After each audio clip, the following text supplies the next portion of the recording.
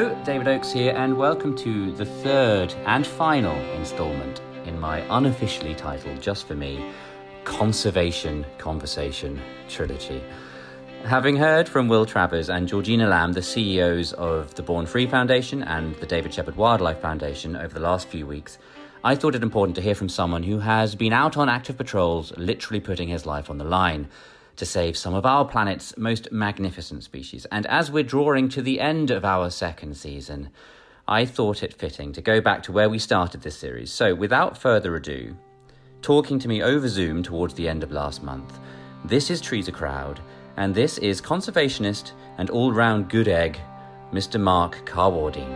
In the depth of the forest, an old oak grew, the pride of the greenwood there. O'er his branches the ivy her mantle threw, when the forest boughs were bare. Oh, the oak and the ivy, oh, the oak and the ivy, oh. Let's start with something incredibly positive, because apparently Barbara Creecy, the Minister of the Environment, Forestry and Fisheries, has said that rhino poaching in South Africa has dropped by 53% in the first 6 months of this year. So that's brilliant. Poaching solved, right? I wish. Yeah, these figures go up and down all the time, depending on local circumstances. And there are other places in Africa and in Asia where the figures have gone up. And I'm always a little bit suspicious about exact figures as well, 53%. It's actually really difficult to be sure exactly how many animals are being killed and how many are being found. The general trend is definitely not good. As I say, you do get periods when there might be it looks like everything's being solved and it's doing well in a particular national park or a particular country. But overall, the general trend is negative. We're losing more and more rhinos and elephants and lions and tigers and everything else. One of the things I encountered the other day was just literally trying to find out how many of a species there are. There are loads of different ways to sort of categorize it. So people are sending up drones to try and count tigers, or there was a guy the other day who discovered the best way to make sure you weren't counting the same one twice was to count the whisker patterns. And just to simply know that how many there are is hard in the first instance, let alone then finding how many we've lost and how and why. Well, don't you think that's scary in itself? Just the fact that there are so few tigers that you can spend the time counting whiskers to tell one individual from another. And there are other, many parks around the world where the big mammals that are endangered, they know everyone individually. I mean, there's a park I know quite well, a rhino sanctuary in Kenya called Ol Pejeta. It's a wonderful place full of rhinos. And the patrols, it's all fenced and it's patrolled 24 hours a day. And the patrols know all the rhinos individually. And if they don't see one particular one for a few days, they actually send out search parties to look for it and tick it off. It's almost like a school register. They call out the names, and if there's one missing, off they go and look for it. And that to me is really scary, that we know them all individually and we look for individuals. But as you say, I think there was a silverback recently. I think it was I want to say Uganda. I could be completely wrong with that. But there's a silverback, one of the area's most well-known celebrity silverbacks, and the guy who killed it, poached it, got 6 years in prison as a result, but mostly because it was a celebrity gorilla. But that's a landmark if that's going to shift things in those directions.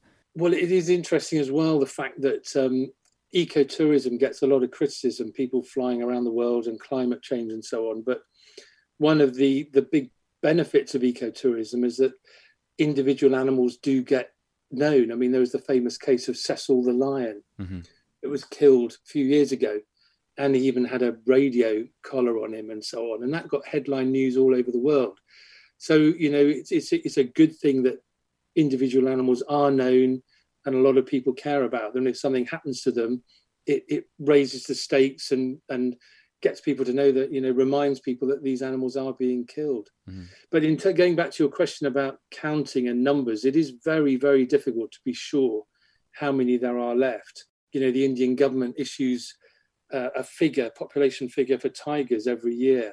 And it always causes so much furore, so many people arguing that it's not that many, it's more. And, nobody really knows. What we're trying to do is to look for trends. So we know that it may be low hundreds or low thousands or whatever species we're looking at. But if you do the same way of counting with the same people, the same techniques, the same times of year, the same times of day, whatever's necessary. If you do that regularly, then you can tell if the population is going up or going down. And whether it's 723 or 844 doesn't actually matter. Yeah. It's whether it's more the latest count or fewer. Yeah. It's the same as tracking how many people listen to your podcast or how many people have got a case of corona recently. Well, always err on the higher side. Yeah, unfortunately. So when you were out on, you've been out on poaching patrols quite a lot, I guess, in your earlier part of your career.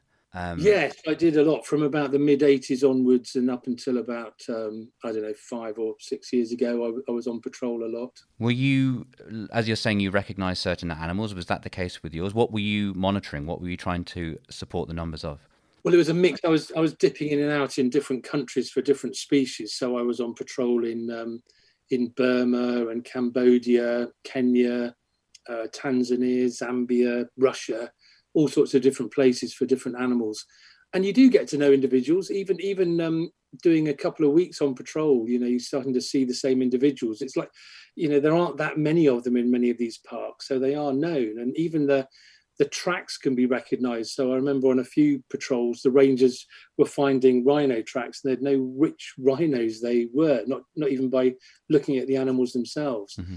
And you get to know, the whole point is they get to know every pocket of where they're patrolling as well. So what fascinated me was they knew every bush, every tree, every marking. They were aware and awake to every possible change, not just with the animals, but with any people having been in the park, any sign of activity. It is all about knowing your subjects, the animals you're protecting, and your locations really, really well. There's a photo on your website of you standing next to a man in a balaclava. You've got your balaclava rolled up rather nattily. Thank you. It's sort of like a sort of jaunty sailor I'd go for. Which wasn't the look I was going for. No, it's the AK-47 that you're holding, which gives it a slightly darker tone. Is this a common occurrence? Do rangers always carry machine guns? Like, what is it like to be a ranger? This was with tigers in Siberia, wasn't it? That Russian patrol is a good example of what it's like. And I was actually trained in using a Kalashnikov before going on these patrols because they often get attacked by poachers. The patrols themselves are accompanied by secret policemen. And between them, they're armed with everything from knives to Kalashnikov submachine guns. It's like going to war. And that particular photograph was taken on a 2-week patrol. So there was a group of people, I think there were 8 rangers and 2 secret police. We were patrolling in an area 600 miles north of Vladivostok in the Russian Taiga, Taiga. Mm-hmm. And they all lived in Vladivostok. And the reason they're patrolling so far from home, living so far from where they work, is that the first problem they're facing is they're being harassed by the poaching gangs. Their families are being threatened. They're being threatened on a regular basis. So it was decided that if they lived far away, there'd be less harassment. Sure. And they go on these 2-week patrols, and it was one of the toughest 2 weeks I've ever had in my life, I have to say. We slept rough the whole time. We just slept wherever we happened to be when it started to get dark. A few times we were in abandoned buildings. We didn't have, one thing I remember, we didn't have much water. They seemed to survive on vodka. They're really tough men, these guys, and I like them enormously. They were fantastic people, but I couldn't keep up with the vodka drinking. I remember luckily I had a handkerchief with me, and I was in the forest with them. We'd be stopping for a vodka or a coffee, and I'd be filtering muddy water from pools in the forest through my handkerchief because I was just desperate to drink water. That was particularly tough. We were being bitten to shreds the whole time by mosquitoes, ticks rather, carrying encephalitis. We were just filth. We never washed, of course. By the end of the 2 weeks, we looked like we'd been living rough for all our lives. I remember one night waking up, there was a mouse on my chest. Another night, there was this giant cockroach halfway up my nose. We had 2 shootouts during the 2 weeks, which one poacher got shot in the leg. And they're very scary. Shooting, I wouldn't have used my Kalashnikov unless it was a matter of absolute life and death. Uh-huh. But They had scary weapons, and this is normal. We got ambushed by poachers. We were driving along into Land Cruisers just to get to the point where we were going to go on foot patrol, and we got ambushed, and there was a shootout. I mean, this is a normal thing for these people. This is a typical patrol. What do you mean by shootout? You came across people and tried to stop them doing their poaching, or they sought you out to get rid of you so that they could safely go off and poach? Both. Okay. The ambush was obviously them attacking the patrol, and there was a shootout in the forest when they were trying to arrest some poachers. They risked their lives. I mean, I have to say, if I had to pick my heroes of conservation, it wouldn't be any famous name that you'll have heard of. It would be these people who none of us have heard of. Mm-hmm. And that story from the Russian Far East is being repeated all over Asia, all over Africa, in many parts of Latin America and so on. And these people are going out living unbelievably tough lives. Their lives are threatened on a daily basis. And they're being paid peanuts. That's the other thing is, I always feel they don't get enough support. They need money. It costs a lot of money to train rangers, to provide them with, you need insurance because they do get shot and they get injured. And, if they survive, they end up with these awful injuries. They need insurance to provide food for their families. They need proper equipment like radios, vehicles that are operating.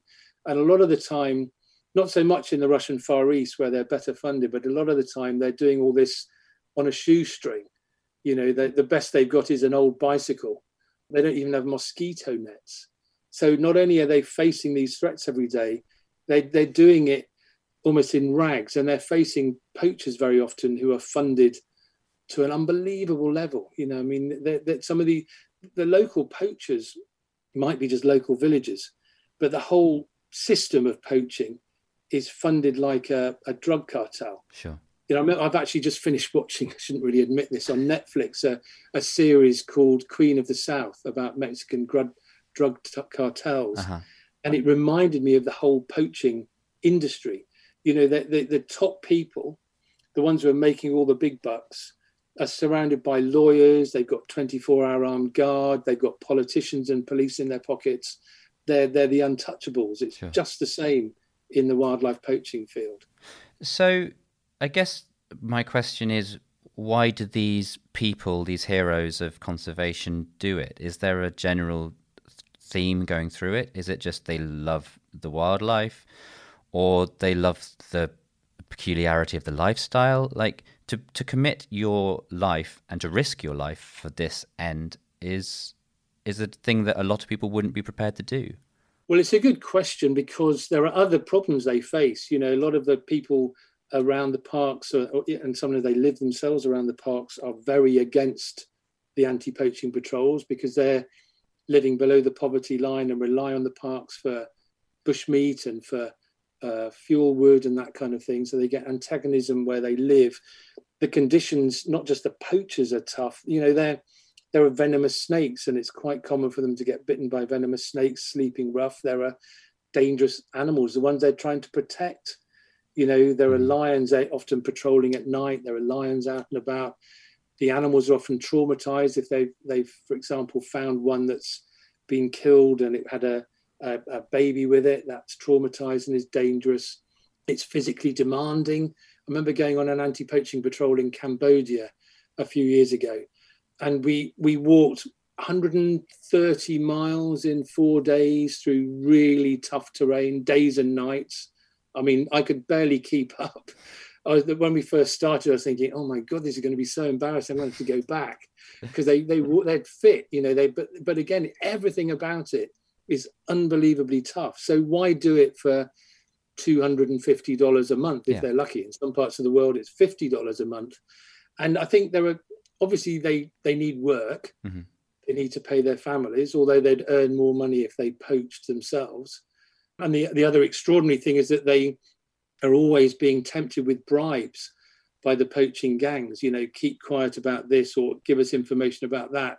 And the bribes will be more than their monthly salaries. And yet they turn the bribes down. So why they do it, they really genuinely care about the wildlife they're trying to protect. Sure. Do we know what the rate is of poacher murder is? Do we know how many are killed a year? How risky is it? We've got a pretty good idea. There have been lots of studies to try and find out. And of course, a lot don't get reported.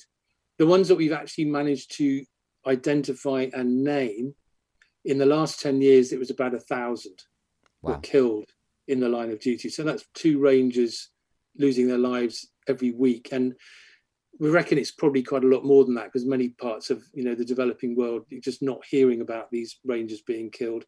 Half of those are killed by poachers in shootouts. And I remember I was going on a patrol in Cambodia in 2006. And the week before I got there, the guys on the patrol were all killed in their hammocks. They were asleep in their hammocks on patrol, and they got macheted by poachers. So they would have been in the figure of 1,000.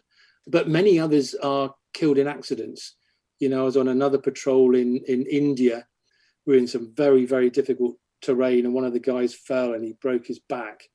And we're in the middle of Kaziranga National Park in India. And it was unbelievably frightening and difficult getting him out of the park with a broken back to the nearest little hospital in the middle of nowhere. That's the other thing. They're a long way from any sort of help. And many others, that 1,000 over 10 years, 2 a week sounds pretty horrendous, but many, many, many more thousands are injured. They're either wounded by bullets, or they get caught in traps set for wild animals, or injured in physical fights and that kind of thing. And we have no figures on that. We just know that it does run into the thousands in the last 10 years, last decade. I think the figures show the most dangerous national park in the whole world, if you're working as a ranger, is Virunga Volcanoes National Park in the Democratic Republic of Congo. That's where the mountain gorillas are that you mentioned. And in that 10 years, 150 rangers have lost their lives. I'll never forget being there in Uganda when somebody showed me a photograph, and the photograph had been taken of a team of 30 rangers 5 years before. And there was red sort of felt tip pen circles around 6 of the rangers. I said, what does that mean? And they said, well, they're the 6 that are still alive. And that, I'll never forget it. That brought it back, brought it home as to what an unbelievably dangerous job this is. So, I mean, those are all the reasons not to become a ranger or an anti-poaching specialist. Is there anything that you can say that might inspire people to want to get out there and do their bit? Well, the animals are amazing animals. I mean, they're protecting some of the most extraordinary animals on the planet, elephants and rhinos and lions and tigers and what have you. And they need all the help they can get. If you care about the animals, then you will put your life on the line. Without the anti-poaching patrols, there would be none of these big endangered mammals left. I mean, obviously the fundamental solution to all of this is stopping the demand, mainly in Asia. But until we can do that, if we are ever able to do that, we have to physically protect the animals on the ground, because if there's demand, there will always be poaching. And so this is why we desperately need to do everything we can to actually be there, provide round-the-clock protection, and to stand between the poachers and the animals, and to stop them being killed. So that's the motivation, is, without that sort of help on a daily basis, they wouldn't be here at all. It's worth noting that there are obviously those people in the UK who are trying to stop the badger cull, or trying to stop, for example, high-speed rail links going through ancient woodlands or whatever, who are maybe not putting themselves at risk for large cats or rhinos or elephants or the like, but are still doing what they can for their local environments. There are still warrior environmentalists out there doing their piece, which is good to see. Well, that thereby hangs a very interesting point, is that it's not just the people on anti-poaching patrols that are being killed. There's never been a more dangerous time around the world for being an environmentalist. And there's a fantastic organization called Global Witness, and they keep tabs on the number of environmental campaigners that are being killed around the world. And on top of the patrol guys, last year they know of, and again, this is probably an underestimate, 212 people environmental campaigners being killed around the world just in that 1 year, and that number's growing exponentially. And it's corrupt governments, big businesses that are doing the killing. They're literally hiring assassins to silence these environmental campaigners. And they're not only being murdered, they're being tortured, captured, beaten up. There's sexual violence, there's wrongful arrest, all sorts of things to try and stop these people campaign. They're campaigning against things like dams and illegal logging and huge agribusiness, palm oil plantations, that kind of thing. So, you're right, people in this country are campaigning in the UK against the badger cull, quite rightly. But what's amazing here, is very frustrating, is that we can, call government ministers big fat liars for telling us that that killing badgers is going to solve the badgers and tuberculosis problem. And we can point accusatory fingers at owners of grouse moors who are persecuting hen harriers, and we're not going to get murdered. Mm-hmm. So much as we get frustrated with all the environmental issues we're tackling in the UK and our own country, we can do it, and we can argue, and we can campaign, and we can criticise government as much as we like. Okay, it might not make much difference a lot of the time, but we can do it without fear of being murdered, and that is not the case in a lot of other countries. And the big danger zones are Colombia and the Philippines. I think about half of all those killings are in those two countries. Brazil is another very bad country to be an environmental campaigner, and so on. So we need to thank our lucky stars that we can actually say something. I think one of the things that shocked me, since we last spoke on the record, we went to San Ignacio Lagoon together to go and see the grey whales in the lagoon. And you were telling a story about how there are, I guess, anti-poaching patrols there trying to protect the abalone fields that are within the nature reserve of where the grey whales are, but how even they are victims to groups coming up in boats with AK-47s and shooting them. Well, anything that's worth big money. Abalone is a very valuable commodity. It's most of it's exported to Japan, where they pay big money for it. And if you've got a lot of abalone in a field offshore, if you don't look after it, somebody's going to come along and nick it. The more valuable it is, the more they're going to try and nick it. And you do end up with people coming over with guns. Again, a lot of it's all intermixed. The guns are owned by people who are involved in drug cartels, but they're also doing wildlife trafficking on the side. So it is all interlinked, often the same people who wouldn't think twice about shooting somebody over valuable wildlife as they wouldn't think twice about shooting somebody over drugs.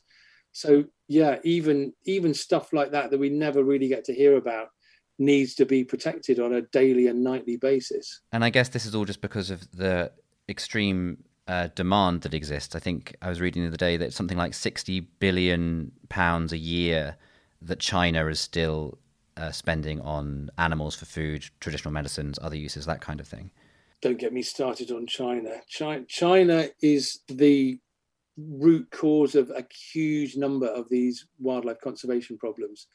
The reason people are hunting tigers is for tiger bone wine. They're hunting rhinos for rhino horn. They're hunting elephants for elephant ivory, and so on. And it's almost all because of China. China, I have to say, sees wildlife as a commodity. Most people in China don't get the way we think about wildlife. They don't understand the concept of cruelty, and they don't understand the concept of wildlife conservation. You go to many cities in China, you don't see birds or hear sparrows chirping or anything because they've all been eaten.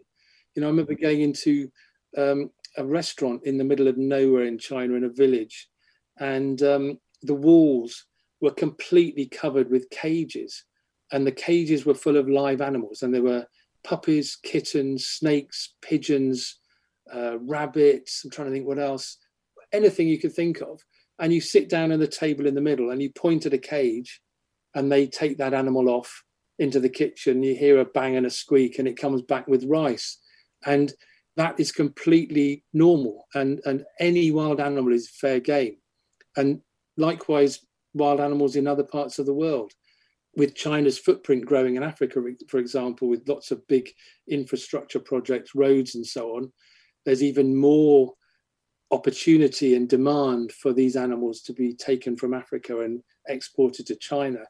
Do you think it's changing slightly? I mean, I read a novel by Qi Jinlu the other day, Chinese #1 best-selling science fiction writer who referenced in that Animal Liberation by Peter Singer. And he's there talking about these topics in what would you suggest a Western view of animals. And also recently, as a result of COVID, they have, albeit temporarily, banned the farming of, trading and consumption of wild animals. Do we think that there is some positive shift happening, or is it just as bad as it ever was? Well, there are positive things, for sure. And there are, you know, I was talking very generally. There are people in China who care passionately about wildlife and conservation. There are some fantastic conservation groups in China. But again, it's a difficult country in which to, as we know, criticize the government and criticize anything. Increasingly so, especially if you're from Hong Kong. Well, yeah, absolutely. One of the great challenges with conservation in China is if you're an outsider, if you're a Westerner, a Western conservationist or a Western conservation group, you're not going to get very far by criticizing the Chinese. And you're not going to get very far trying to work in China. You need to be doing it through Chinese organizations, and they need support and funding without the Chinese knowing about it, if you see what I mean. Mm-hmm. You know, it has to be done quietly.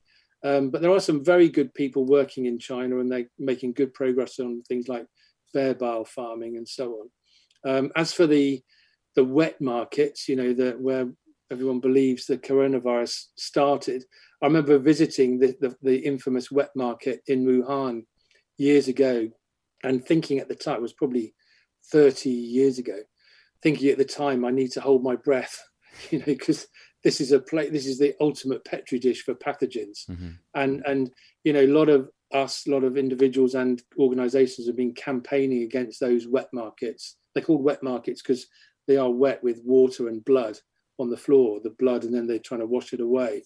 Because not just wildlife, it's a massive, massive drain on wild animals, but also because it's always been seen as a potential hotbed for some awful pathogen, as we've seen, that will leap out of the market and hit the human population. So, you know, they are closed temporarily. They've been closed temporarily in the past. My guess is they'll just reopen again as soon as they can. This time, I think it's different. You know, in the past, China's always claimed it's none of your business. It's Chinese business. But now it's the business of the whole world. You know, even if you ignore the drain on wild animals and the threat to species like pangolins and so on, which is a big threat, it's all our business now, because if they keep those markets going, it's only a matter of time before you get another pathogen like the coronavirus. Could be even worse. You mentioned bear bile a moment ago, which I find interesting because despite banning farming and trading of wild animals, bear bile is also being used in a medicine that's recommended by the National Health Commission in China as a potential cure against COVID. Mm-hmm. Am I right in saying that? Yeah, that's what they've said, yes. They said that early on, mad. Sort of late March, early April. Well, it is mad. There's another great fear in terms of approving these medicines is, I don't know how true it is. I've heard a rumor that the World Health Organization is considering approving traditional Chinese medicine en masse as an accepted form of medicine. And I'm sure some of it is, but if you have that sort of blanket approval, that gives the stamp of authority they need for maintaining markets like the wet markets in Wuhan and catching more wild animals and making all these different medicines out of rhino horn and all the rest of it. It's really quite scary. Whereas what we need to be doing is homing it all in, pulling it all in, and cutting back on the number of wild animals that are being killed. Before we went on the record, before we started talking, and we were discussing how organisations like Born Free and the David Shepherd Foundation overlap with the projects they use and their intentions being aligned similarly. Where do you stand, therefore, an organisation like the World Health Organization, perhaps not necessarily aligning themselves with environmental messages, which I think we'd all agree couldn't be more interlinked if they tried, especially now, especially with zoonotic diseases and especially with wet markets? How can the World Health Organization consider a world that isn't supporting the environment if, when we force humanity into rainforests, when we force exotic foods onto market stalls and then into airplanes and then send a pandemic across the world, how can they not care about that? Well, they have to. Hopefully they will. It's interesting. I think that's changed dramatically in the last couple of years. I mean, it's not that long ago when people thought of conservationists, environmentalists as weird people with ponytails and white socks in open-toed sandals, and it's an extreme view, and it's people who love rabbits and hugging trees, and that's how we were seen by many politicians and many big businesses and so on. I think that has very dramatically changed in the last few years. First of all, because of all the campaigns for climate change, partly also because more and more people are accepting we're in the middle of the sixth mass extinction, and thinking, even politicians are thinking, hang on a second, maybe this is serious.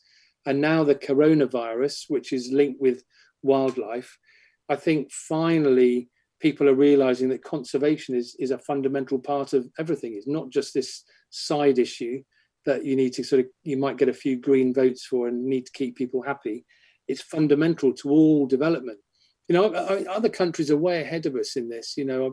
UK is actually lagging behind in understanding that conservation should be a fundamental part of development and taken into account in everything we do. So I think it is changing, and I hope the World Health Organization will see all this and involve conservation much more. Do you have any plans to go out on any anti-poaching patrols in the future, or do you think it is a young man's game? Not that you're old. I made that mistake in the last interview. Accidentally insulting you. You're the only one I do it to. I don't know. It's something about your wonderfully young-looking face. Well, ignoring the insult, I did stop going on them. A very good friend of mine got killed right next to me on an anti-poaching patrol. I'm sorry. And other friends have been killed and injured over the years. And my family, have to admit, persuaded me to stop because it was just a matter of time. And I felt unbelievably guilty about that ever since, because all those people I knew and were friends and worked with are still out there. Many of them are still out there, risking their lives on a daily basis. And I've stopped. I would go out again if I could help in any way. Probably not on a regular basis. It is a younger man's game. I joking aside, I would find it hard to keep up nowadays. I found it hard 10 years ago, and I think I'd find it even harder now. I would do it, but I probably wouldn't do it on a regular basis anymore because of that, because it is just a matter of time. I can't think of anything positive to ask you to end this interview on. So perhaps what so far, environmentally speaking, have you enjoyed about the last 3.5 months of lockdown? Perhaps that's the best question to ask. Please say there's something. I think that there are benefits of the lockdown. There are many negatives around the world, and just to be negative for a moment, one of the problems with lockdown and coronavirus with poaching that we've been talking about is that I think the last few months the poachers have probably been rubbing their hands with glee because the parks have been closed. Mm-hmm. Well, that was actually going to be one of my questions. How is COVID currently affecting? Well, yeah, it's not good. I mean, there are good things, like there's a theory that lots of hedgehogs have survived this year because they've not been hit by cars in the UK and so on. But on a grander scale, certainly with poaching, it's been a bad thing. There have been park closures. You've had a diversion of law enforcement to more COVID-19 related duties. You've got reduced ranger patrols. You've got no tourist eyes and ears on the ground, which is an amazing way of keeping poaching, under control. And so the poachers have been given much more of a free rein to roam and hunt. And a lot more people are out of work. The safari tourism in Africa is worth something like $30 billion every year. And that supports a lot of families. And so without that money coming in, it means more people are below the poverty line, and more people are tempted to go and kill animals for bushmeat and get into reserves and take wood for firewood and that kind of thing. So the threats are actually worse, and the protection is worse as well. So it's quite worrying from that point of view.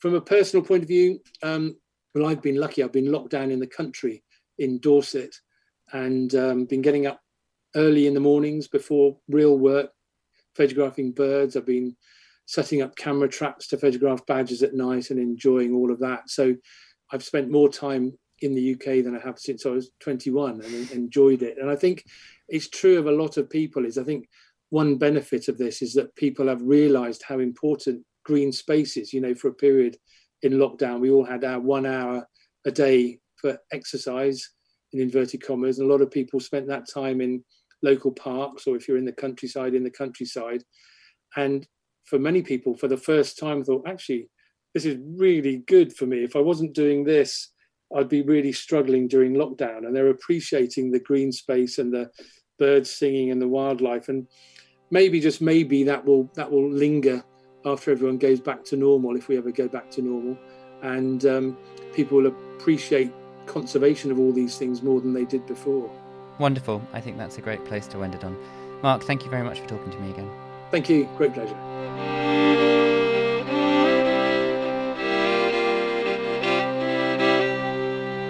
A huge thank you to Mark for taking the time to talk to me again, and a huge thank you to you for taking the time to tune in again, unless it was your first time, in which case, please make sure to leave us a review on Apple Podcasts if you've been enjoying today's episode, and indeed this series in general. Please go along to your podcast providers, use your mouse or your finger and click subscribe, like, #approve, whatever it is. I don't know. The future's bright. The future's full of podcasts.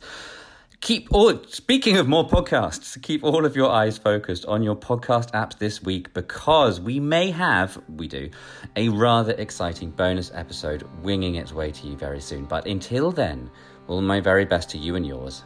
Bye-bye. Oh, the oak and the ivy. Oh, the oak and the ivy. Oh.